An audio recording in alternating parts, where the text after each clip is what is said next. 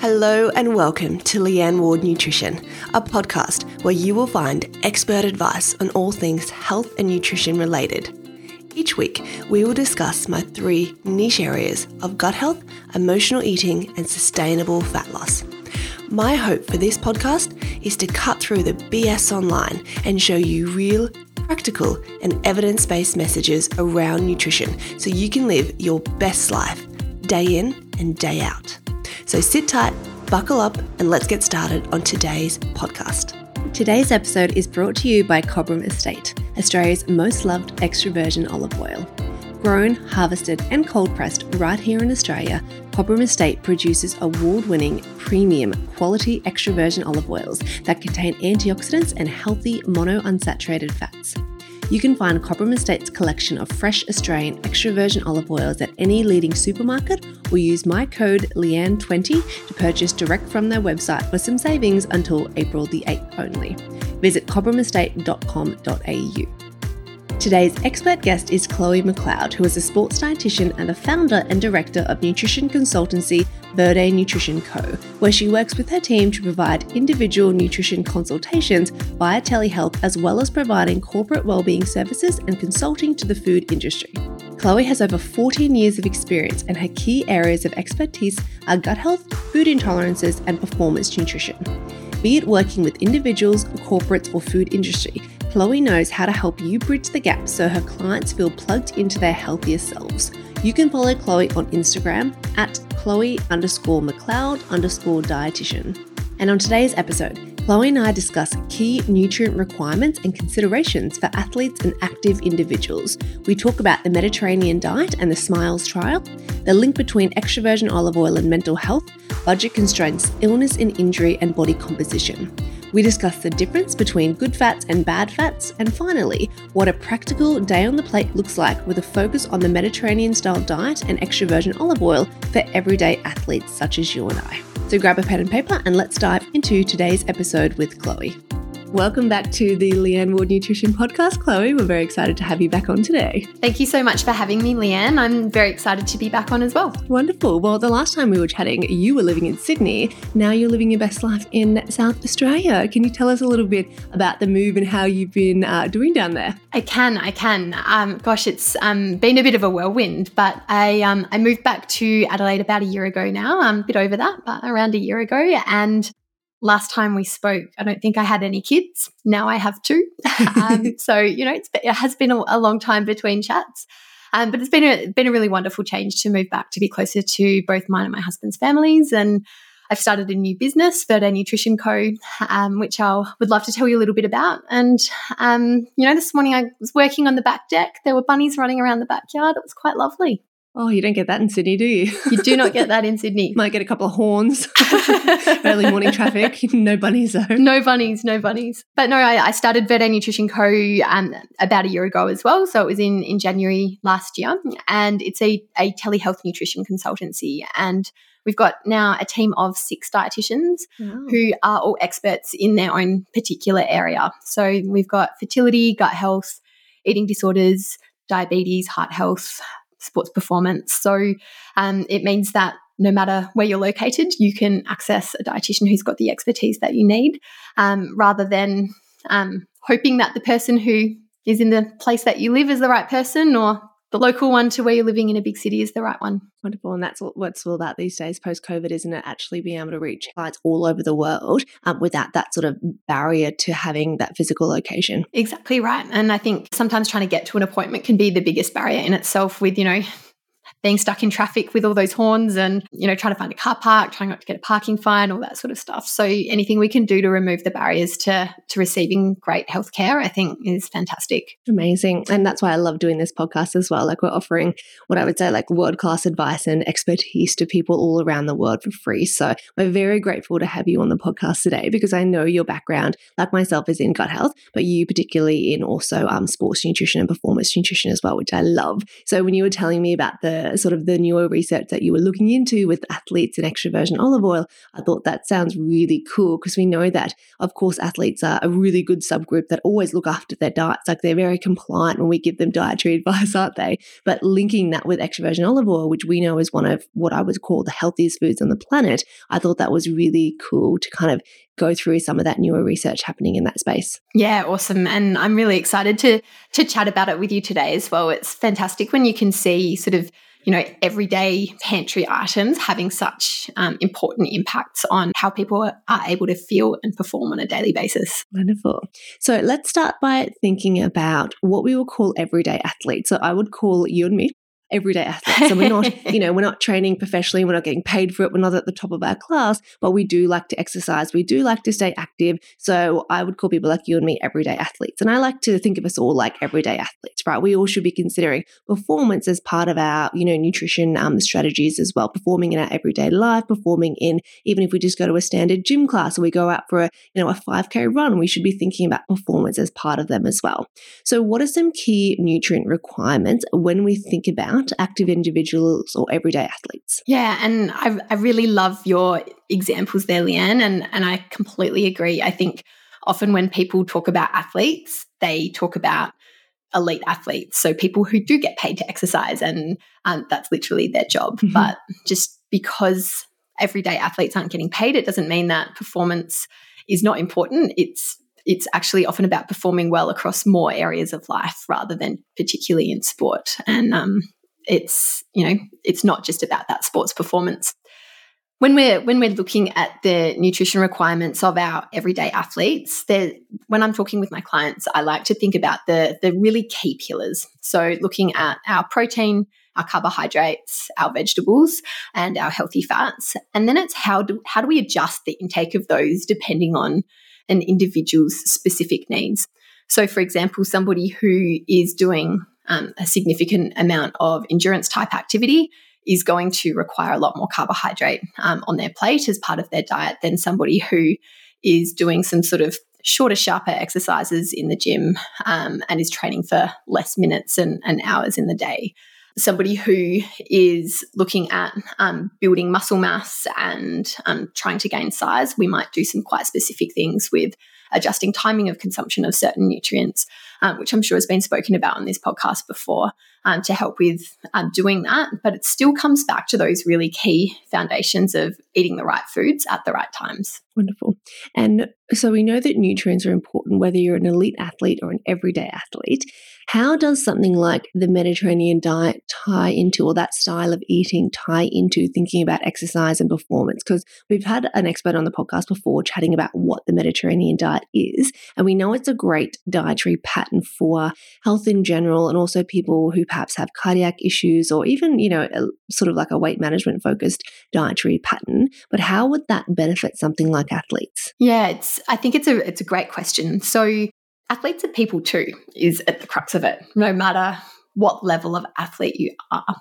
And so looking at something like the Mediterranean diet, which we know is a diet which is particularly rich in polyphenols, antioxidants, all of the nutrients which I like to talk about them as the little nutrients which help our bodies run effectively. We've got, our big macros, which I mentioned before, our protein, our carbs, our fats, but then we've got all the little ones which that Mediterranean diet is particularly rich in. And that's because it's got such a big focus on our plant-based foods, such as our vegetables, our fruits, nuts, seeds, extra virgin olive oil, to make sure that we are getting those nutrients into our diet.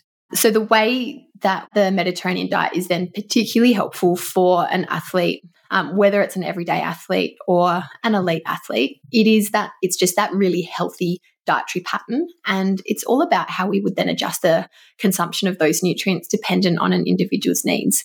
There's so much excellent research around the Mediterranean diet and sports performance and how we can then utilize those nutrients to help us to perform at our best. So choosing whole grain carbohydrates to fuel us through the day, choosing great sources of quality protein, whether it's coming from legumes, whether it's coming from fish, as well as adding in that colour, as well as adding in those healthy fats, is really, really beneficial. Mm-hmm. And how does a glass of red wine fit into that dietary approach for the everyday athlete or the elite athlete? Always. Well, you know what? I think it fits in a little bit more for that everyday athlete than the elite athlete. I think it's often a little bit more likely to be on the table, but, you know, it is all about balance. And as I know we both speak to our clients about, it's about helping people with where they're at. And if you want to include a glass of red wine in as part of your regular way of being, then I think it's something that can certainly be fit in. Obviously, aiming to stick within the recommended intake of alcohol. So for females, that's no more than 1 standard drink per day with a couple of alcohol-free days per week. But at the same token, that it can still fit in there. And if that means that you're feeling like, I've been able to enjoy that beautiful glass of wine, and then that's helping you to make better choices otherwise, and stick to that more Mediterranean style diet, then I think it's actually a really good way to go. Yeah. And I like when you said it was about meeting people where they are, because, you know, if someone doesn't drink, of course, we're not going to recommend that they just start drinking a glass of wine every night.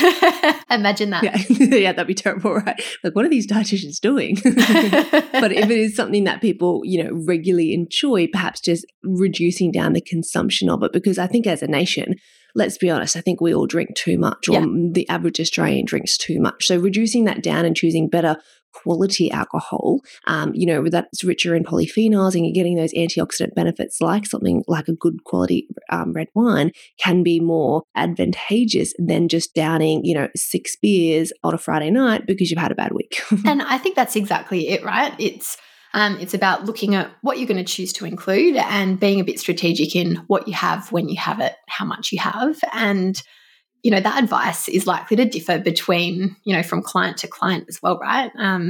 You know, if I think about the people I've seen in the past few weeks, there's some who it's like, I know they're drinking too much, but it's not something that they want to be working on yet, so we don't work on it yet.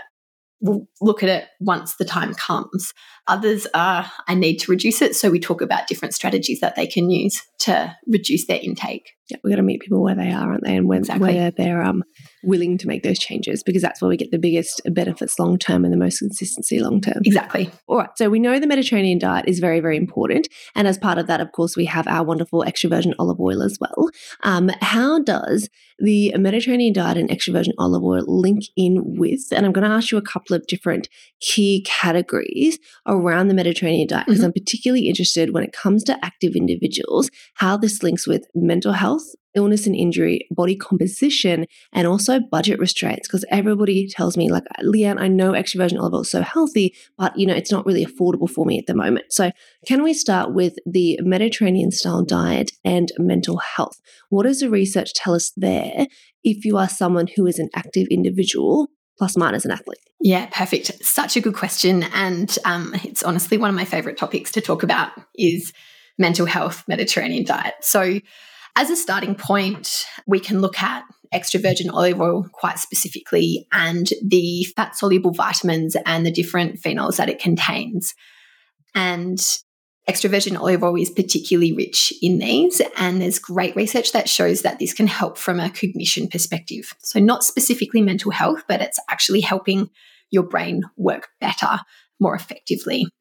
If we then move into that more mental health side of things, there's a huge amount of research around mental health and the Mediterranean diet. And in particular, I want to call out the SMILES trial, which I'm sure you've heard of before. The SMILES trial was a trial which was done down in Melbourne, and it was a randomized control trial, so a very good quality type of research. And this particular trial has become one of the cornerstone research trials that has been done in this particular area. At the end of the trial, at the end of the SMILES trial, they found that a third of those who were in the dietary support group actually met the criteria for remission of major depression. That's a third of the people who were in the entire study. And this was compared to 8% of people who were in the social support only group.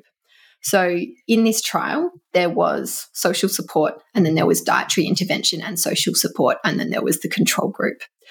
And so the people who got that social support coupled with the dietary changes had this incredible outcome, to the point that the people who were in the other groups were then provided with the intervention because it was such a positive outcome.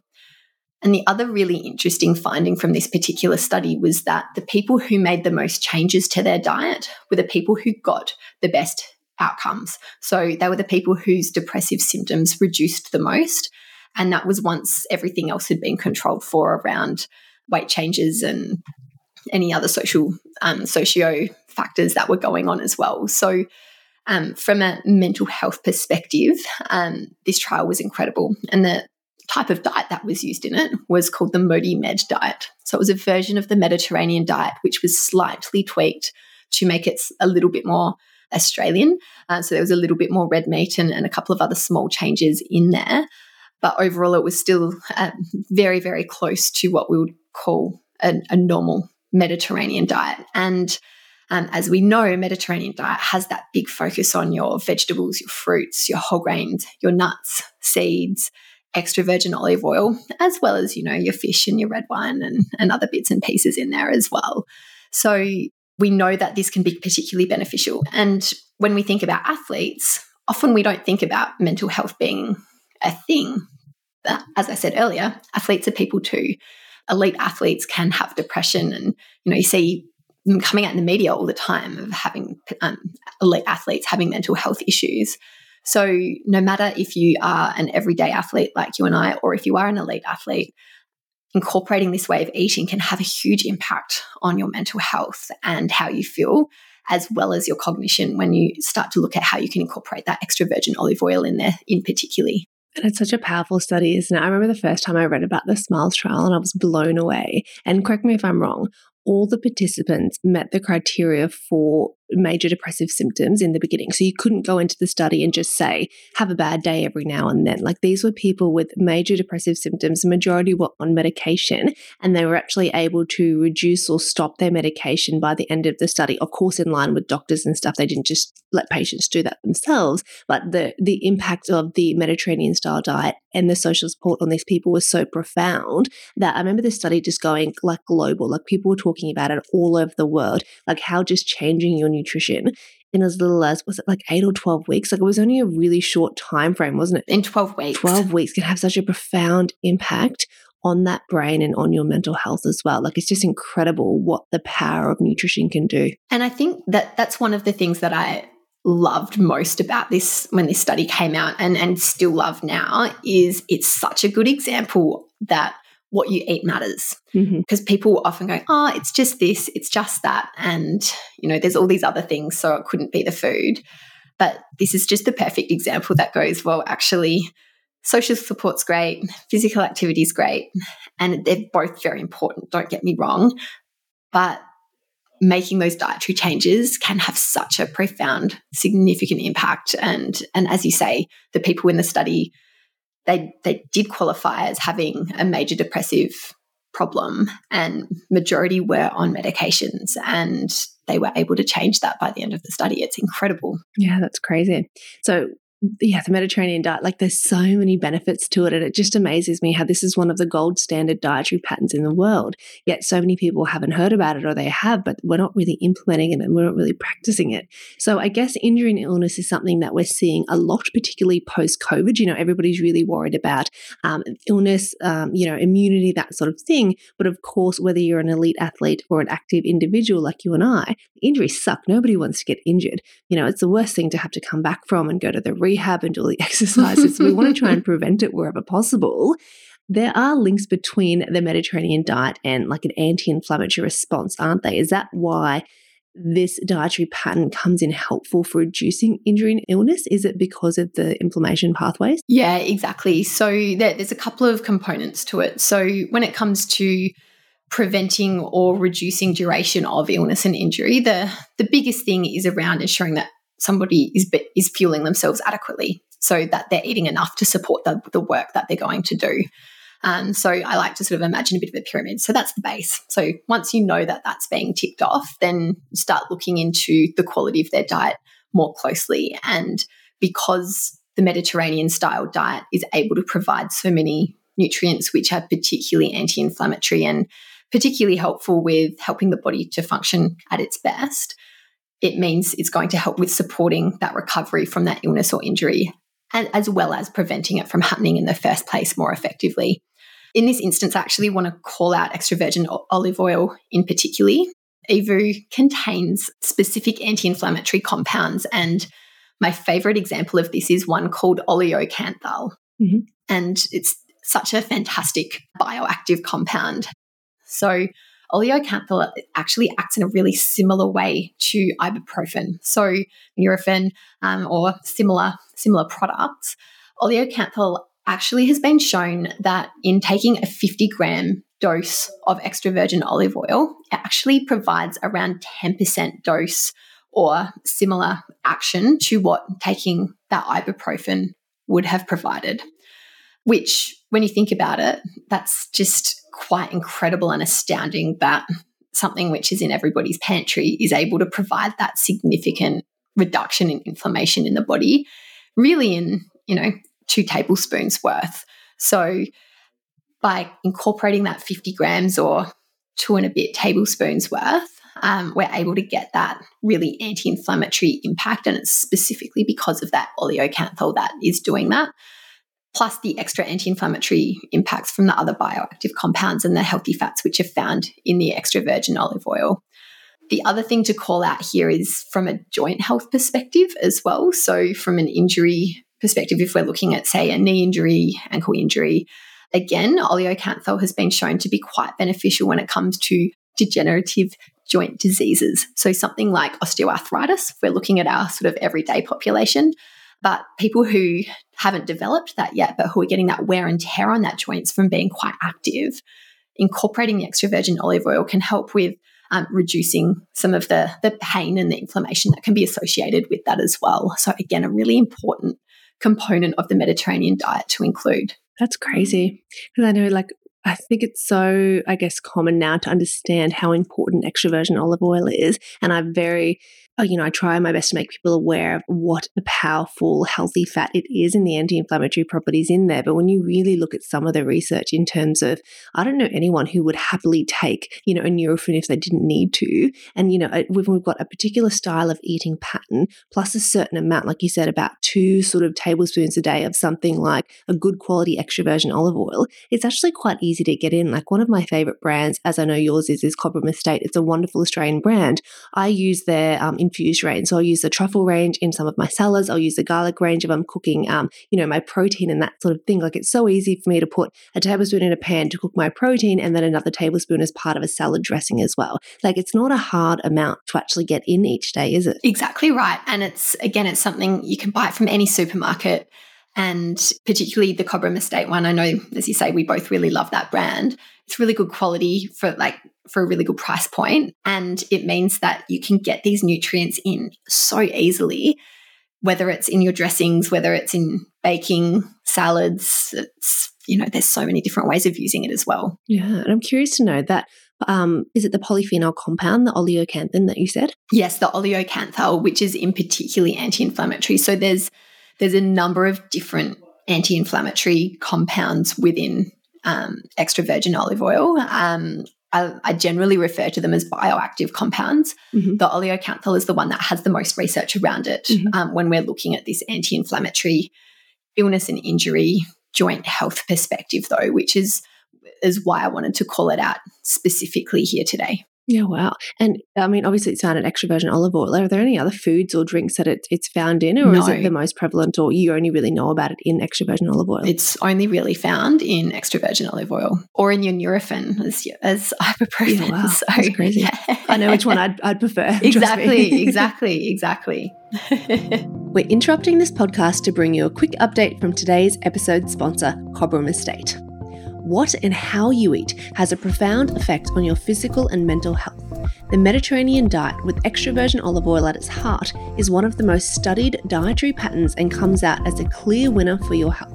You gain maximal benefit from about 2 to 3 tablespoons of extra virgin olive oil a day, and by teaming your oil with vegetables, you get a double whammy effect, as the extra virgin olive oil can help better absorb some food components found in vegetables, for example, carotenoids found in carrots. Cobram Estate is Australia's most loved extra virgin olive oil brand and is one of the world's most awarded olive oil brands, winning over 450 quality awards, including Best In-Class trophies and gold medals at the New York International Extra Virgin Olive Oil Competition.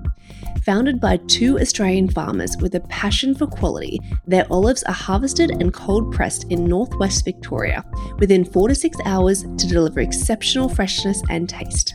When it comes to extra virgin olive oil, the fresher it is, the better it is for you. You can find Cobram Estate's collection of premium quality Australian extra virgin olive oils at any leading supermarket or use my code Leanne20 to purchase direct from their website for some savings. Visit shop.cobramastate.com.au/discount/Leanne20.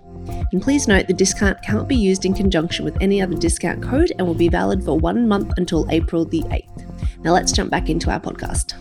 All right, so Mediterranean diet, it's a wonderful style of eating. It's great for our mental health. We now know it's really helpful for illness and injury, particularly when we're including the right amount of extra virgin olive oil. Now, how does it help with something like body composition or fat loss? Because I know a lot of people are very fearful of having too many fats from a calorie perspective. Yep. Is there research to show us that a Mediterranean diet can be helpful for body composition or fat loss? Yeah, so it's a really interesting one because I think a lot of the time people shy away from consuming fat, but we know fat is a nutrient which actually helps us to feel really satiated and full. And I wouldn't call a Mediterranean diet high fat, but it's certainly got a lot more healthy fats in it than what a sort of a standard Western style diet does. But because of that, it will leave you feeling significantly more satiated. On top of that, though, it tends to be a diet which is quite high in fiber, as well as having adequate amounts of protein. So those three things all coupled together leave you feeling really satisfied from what you're eating, which means there's less risk of consuming extra calories, which means you're more likely to either see some body fat loss or maintenance, depending on where things are up to for you.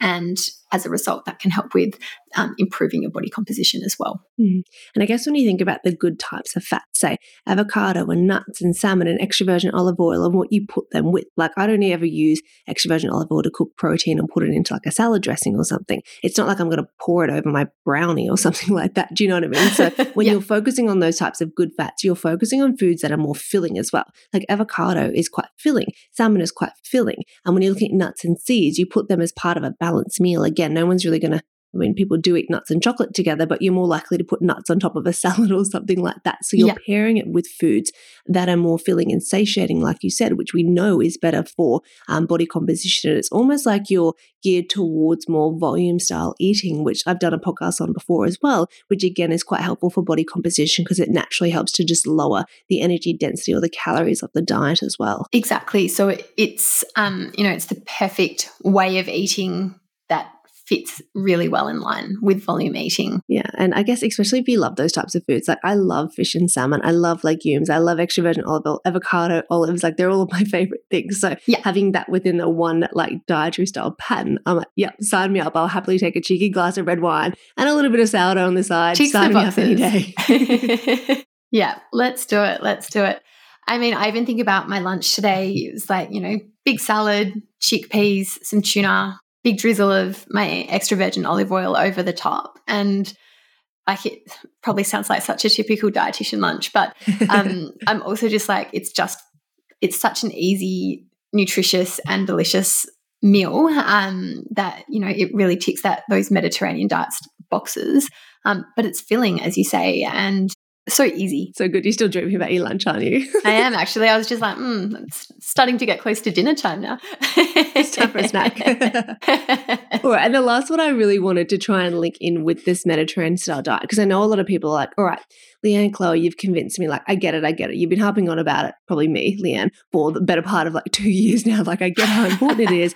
But what about the budget constraints? Because I get it. Everything, the cost of living is so high right now.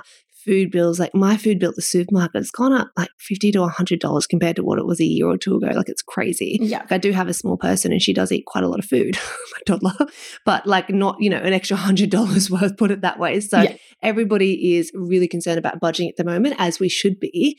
How does this dietary pattern link in with budget constraints? Is there any research showing us that it is cheaper or more expensive than other sort of like Western style dietary patterns, or say, for example, a ketogenic diet or a low carb diet overall? Yeah. So when I saw this question come through, I was like, I know I've read a paper on this. I need to go and find it.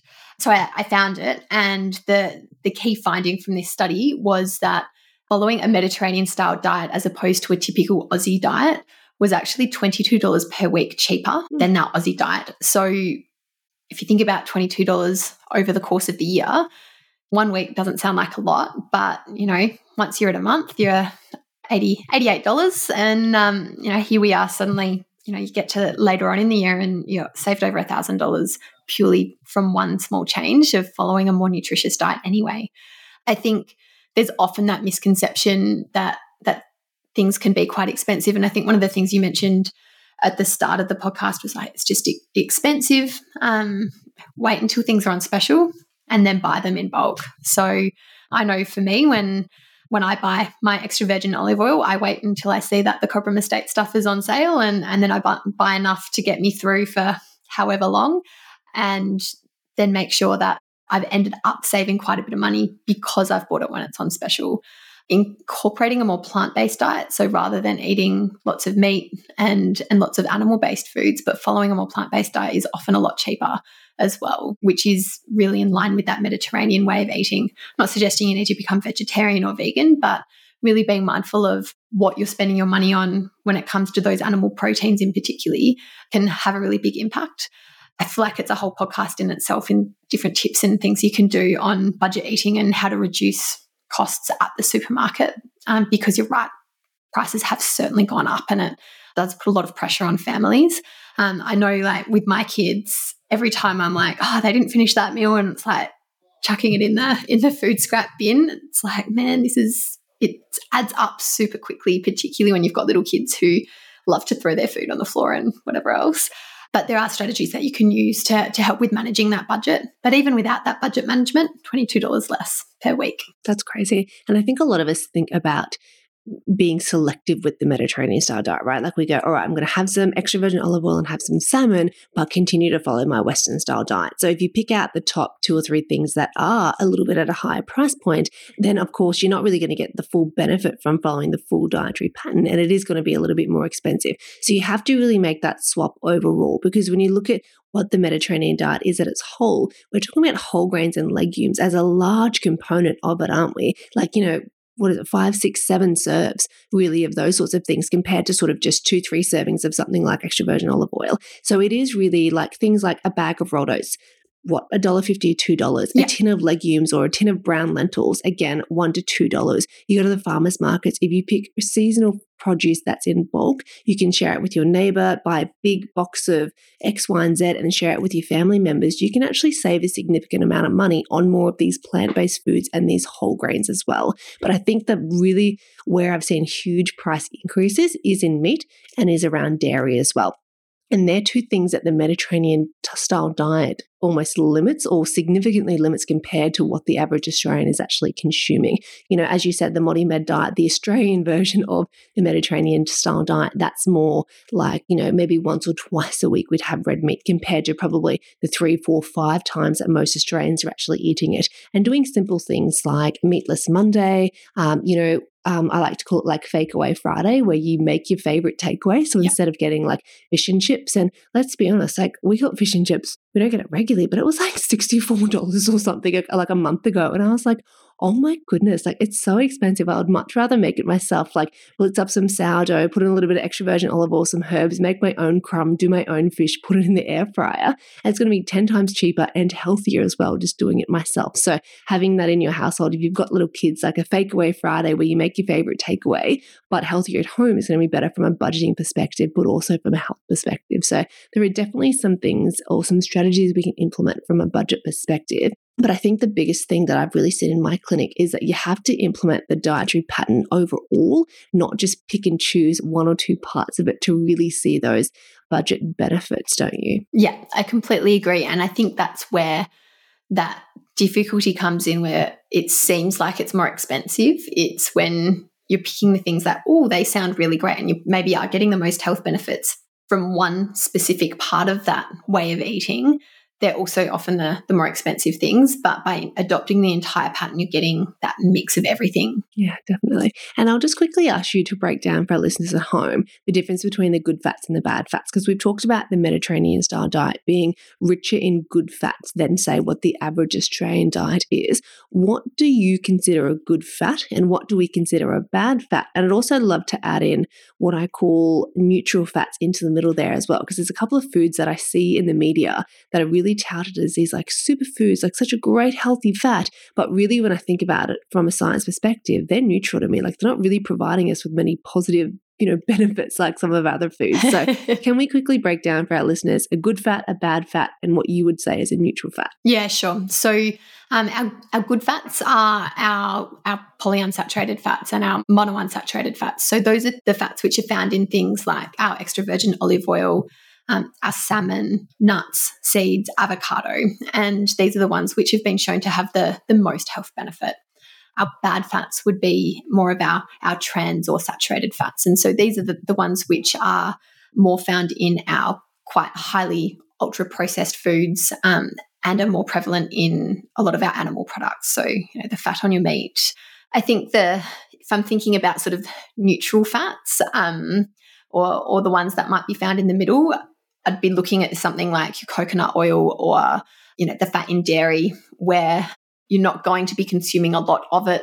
There's no real health benefit to it, but incorporating some isn't too big of a deal. That's how I would view that. What about you? Yeah, definitely. I normally say to clients, I'm like you, the coconut oil and the saturated fat to me is a neutral fat. It's not as bad as what I once thought. Like if you ask me, when I go through uni, probably nearly 10 years ago now, what I thought about it, I'd say, oh no, you have to get low-fat dairy. The saturated fat in dairy is very bad. It behaves just as bad as the other types of saturated fat, like, in a sausage or in a salami. But what we now know from the research is that it's it behaves differently to other types of saturated fats. But I think the media and a lot of nutrition whatevers online have really taken that research and flipped it around and gone, well, if it's not bad, then it's definitely good for you. Yeah. But that's just simply not the case. There aren't really positive associations in health like we have with our other good fats like, almonds and nuts and seeds and avocado and extra virgin olive oil. So I call those ones neutral like you do. They're not bad for us, but I certainly wouldn't be adding them in huge amounts into my clients' diets because we do know that they're just not really providing any of those sort of positive anti-inflammatory effects like some of the other good types of fats are. Exactly. And when it comes to fats in athletes, I remember, when did I do my sports nutrition course? Probably 7 or 8 years ago now. Fat wasn't really pushed for athletes back then. Has there been a big change in the fat recommendations for athletes? I mean, I know the large majority of athletes, some sports are very aesthetic based. A lot of athletes like to stay lean, they run faster, they move better when they have lower levels of body fat. So fats weren't something we were really recommending. It was all about the carbs and the proteins back then. Has the research changed in recent years to incorporate more fats, particularly when we're talking about these positive benefits like mental health, anti-inflammatory effects, body composition effects? As a practicing sports dietitian, which I'm not, but you are, do you recommend more fats than you did, say, 10 years ago in your practice? Yeah, it's one of the things that I both love and hate about nutrition and being a dietitian is it's such an evolving science. Mm-hmm. And, we can only really go with what we know at the time from a research perspective. That, as we learn more, recommendations change. And, I did the course back in 2012. So what's that, like 11 years ago now? Mm-hmm. And so, if I think about some of the recommendations that I gave to my clients back then, both in an athletic perspective as well as in a more general nutrition perspective, they're certainly not the same. There's a lot of changes which have been made from a specific nutrition suggestion perspective. That's just because research has changed. I think the way that I approach fats in an athlete's diet now is more around helping to meet them where they are based on where they're at in a training cycle, as well as what their overall requirements are. And I think something like extra virgin olive oil is particularly helpful for athletes with a big energy budget. That's a really easy way of getting some extra calories in without adding a lot of volume to their diet. And you're also adding lots of nutrients in, which is really, really helpful. On the flip side of that, for those more aesthetic sports and people with a smaller energy budget, their requirements are more likely to fluctuate a lot more considerably depending on where they're at in a training cycle or a competition cycle. And again, fat's something that we can use to sort of dial things up or down depending on what their energy requirements are, because they still certainly need those healthy fats in their diet. It's just about being strategic of how much, when, based on that individual's specific needs. It's certainly not about less is more anymore for anyone. It's about how do we meet requirements overall and tweaking it accordingly. Mm-hmm. And I guess when you're on a tighter energy budget, whether you're an elite athlete or whether your goal is just to drop some body fat, you have to be smarter with the types of fats that you have as well. Because as we know, fats are very energy dense, and the right types of fats do have more of a satiating effect than the other types of fats, like the trans and the saturated fats, which are generally bound up in our ultra processed foods, which we know just aren't very satiating from a appetite perspective. Yeah, exactly. And I think if I go with like a couple of quite extreme examples of that, if I'm looking at, say, a dancer who has a quite tight energy budget, but is still very active, incorporating that sort of more volume eating way of eating with the fats, with adequate protein, with adequate carbohydrates works really well. So then they're not getting hungry, as opposed to an ultra marathoner who I might be like, what are all the ways we can add calories in to make sure that we're getting enough in your multi-day race that you're competing in? And there's certainly similarities to those ways of eating, but there's huge amounts of differences. And that's one of the fun things about sports nutrition, right? Is that it's, you can have two athletes with such different requirements, and you can have such different outcomes as a result of what they're eating as well. Totally. All right, now to wrap us up, speaking about requirements, what does a practical day on a plate look like if we were looking towards the Mediterranean style diet, of course, including things like our extra virgin olive oil for the anti-inflammatory effects, mental health benefits? If you were just an active, everyday person like myself, what would you say would be like a practical day on the plate, or what does that look like for our listeners at home? Yeah, of course. I love this question. And I mean, this is, of course, going to depend significantly on the person's goals and requirements. But if I'm looking at, somebody like you and I, that day on the plate, maybe there's some overnight oats for breakfast that's got some yogurt, some berries, some nuts and seeds sprinkled over the top. Maybe their morning snack, there's coffee, maybe there's a piece of fruit that goes along with that. Lunch, beautiful salad. I spoke about that earlier with your chickpeas. Maybe there's some fish in there as well. If it's somebody who's a bit more active, we might incorporate some extra carbohydrates in there too. Of course, with that big drizzle of extra virgin olive oil.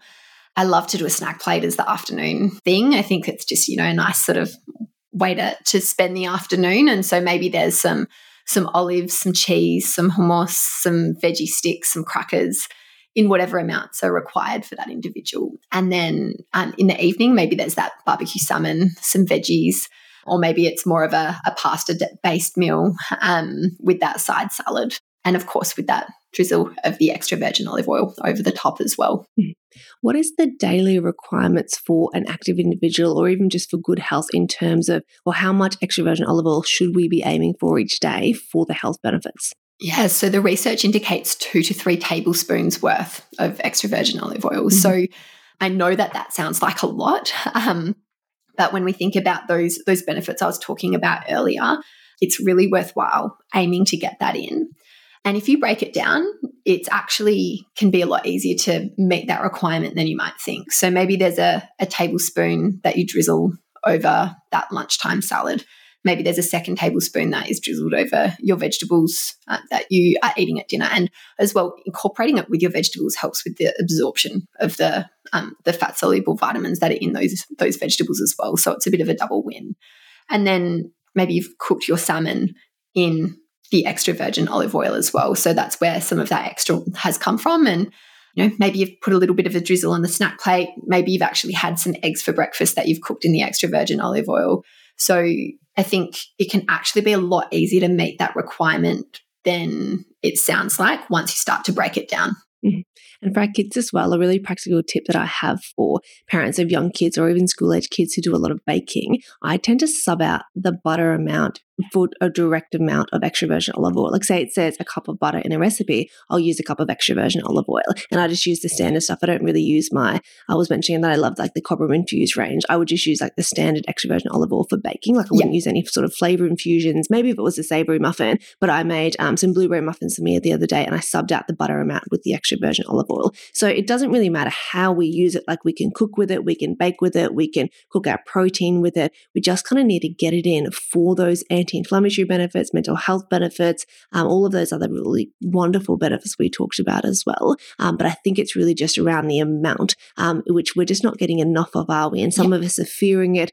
For some of us, it is a little bit of a budget perspective. But I really think when you think about the cost of other foods, like I was looking at a bag of potato chips the other day and they were like $6 for a bag of like Kettle or Red Rock, like the nice kind of deli style chips. And I was like, when you think about it, I'm like you, I buy my extra virgin olive oil when it's half price. And I always look between my like Coles and Woolies catalogs, and really when it's half price, I buy a few bottles, put it at the bottom of my pantry, because where you store it matters as well. Like it should be stored in a dark, cool place. You should never ever leave your extra virgin olive oil on the kitchen counter in direct sunlight, because it is so high in anti-inflammatory properties. The sunlight actually breaks that down a lot quicker than what we want. So I always store it on the bottom shelf of my pantry. It's in the dark and it'll last for a while there, particularly when I'm buying at half price. So some good, I guess, practical tips for our listeners at home as well. I think the other thing to add as well is the smoke point of extra virgin olive oil. Yeah, so it's 220 degrees Celsius. And if you think about when we're cooking, we're rarely going to that heat point when we're cooking anything unless you're like really blasting your oven.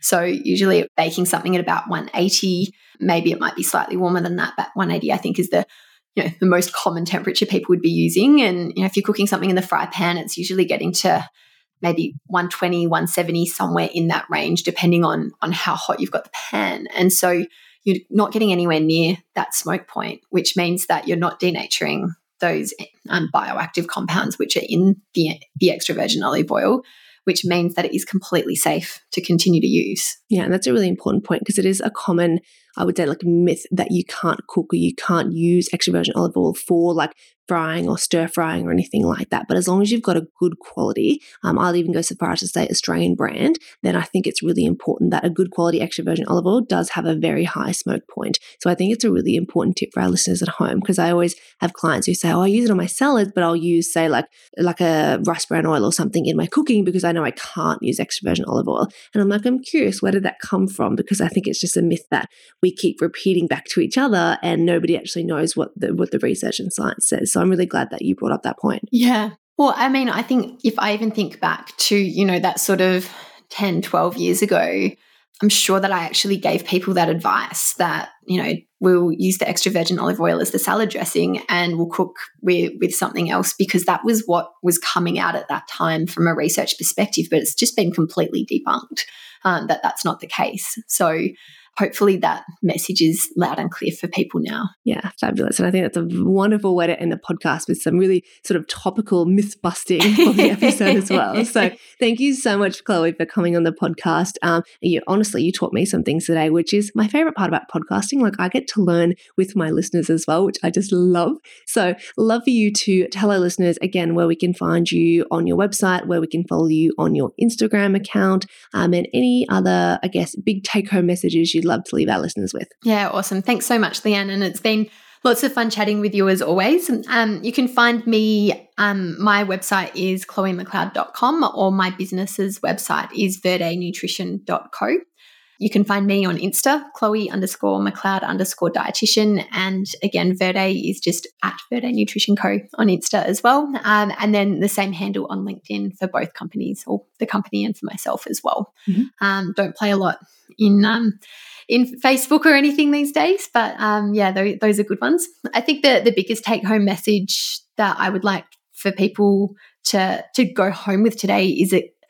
Coming back to one of the things we were speaking about at the start of the podcast, we've spoken about a lot of things today, and it is about starting where you are. So don't feel like you need to change things and go to a full Mediterranean diet, effective immediately. It's look at where you are, what changes can I build in, and how can I move to this way of eating over time rather than trying to change overnight, because you want it to be a sustainable change, and you want it to be sustainable because it's so worth it from a health perspective, whether we're looking at mental health, whether we're looking at injury and illness, whether we're just looking at overall well-being. Yeah, so many positive benefits lifestyle-wise. And I'd even go so far as when you're saying meet me where you are. If somebody is really far from that Mediterranean-style eating approach, take the Meatless Monday. Like, I think it's such a fun concept that the whole family can do. But maybe make it a meatless Mediterranean Monday. Ooh, and really like try that. to follow, the dietary patterns of a Mediterranean style of eating. And if you head to Chloe's Insta, you can find some inspiration about meal ideas and recipes. Maybe you can grab one of hers to try at home with the family. And that way, you one day a week, you're doing it already. Just over time, slowly increase that to 2 days, increase that to 3 days. And before you know it, you and the family are reaping the benefits of this wonderful dietary style pattern that has so many positive evidence-based health benefits to it. Exactly. Wonderful. Well, thank you again, Chloe, for joining us. It's been an absolute pleasure. My pleasure, Leanne. Always lovely to chat to you.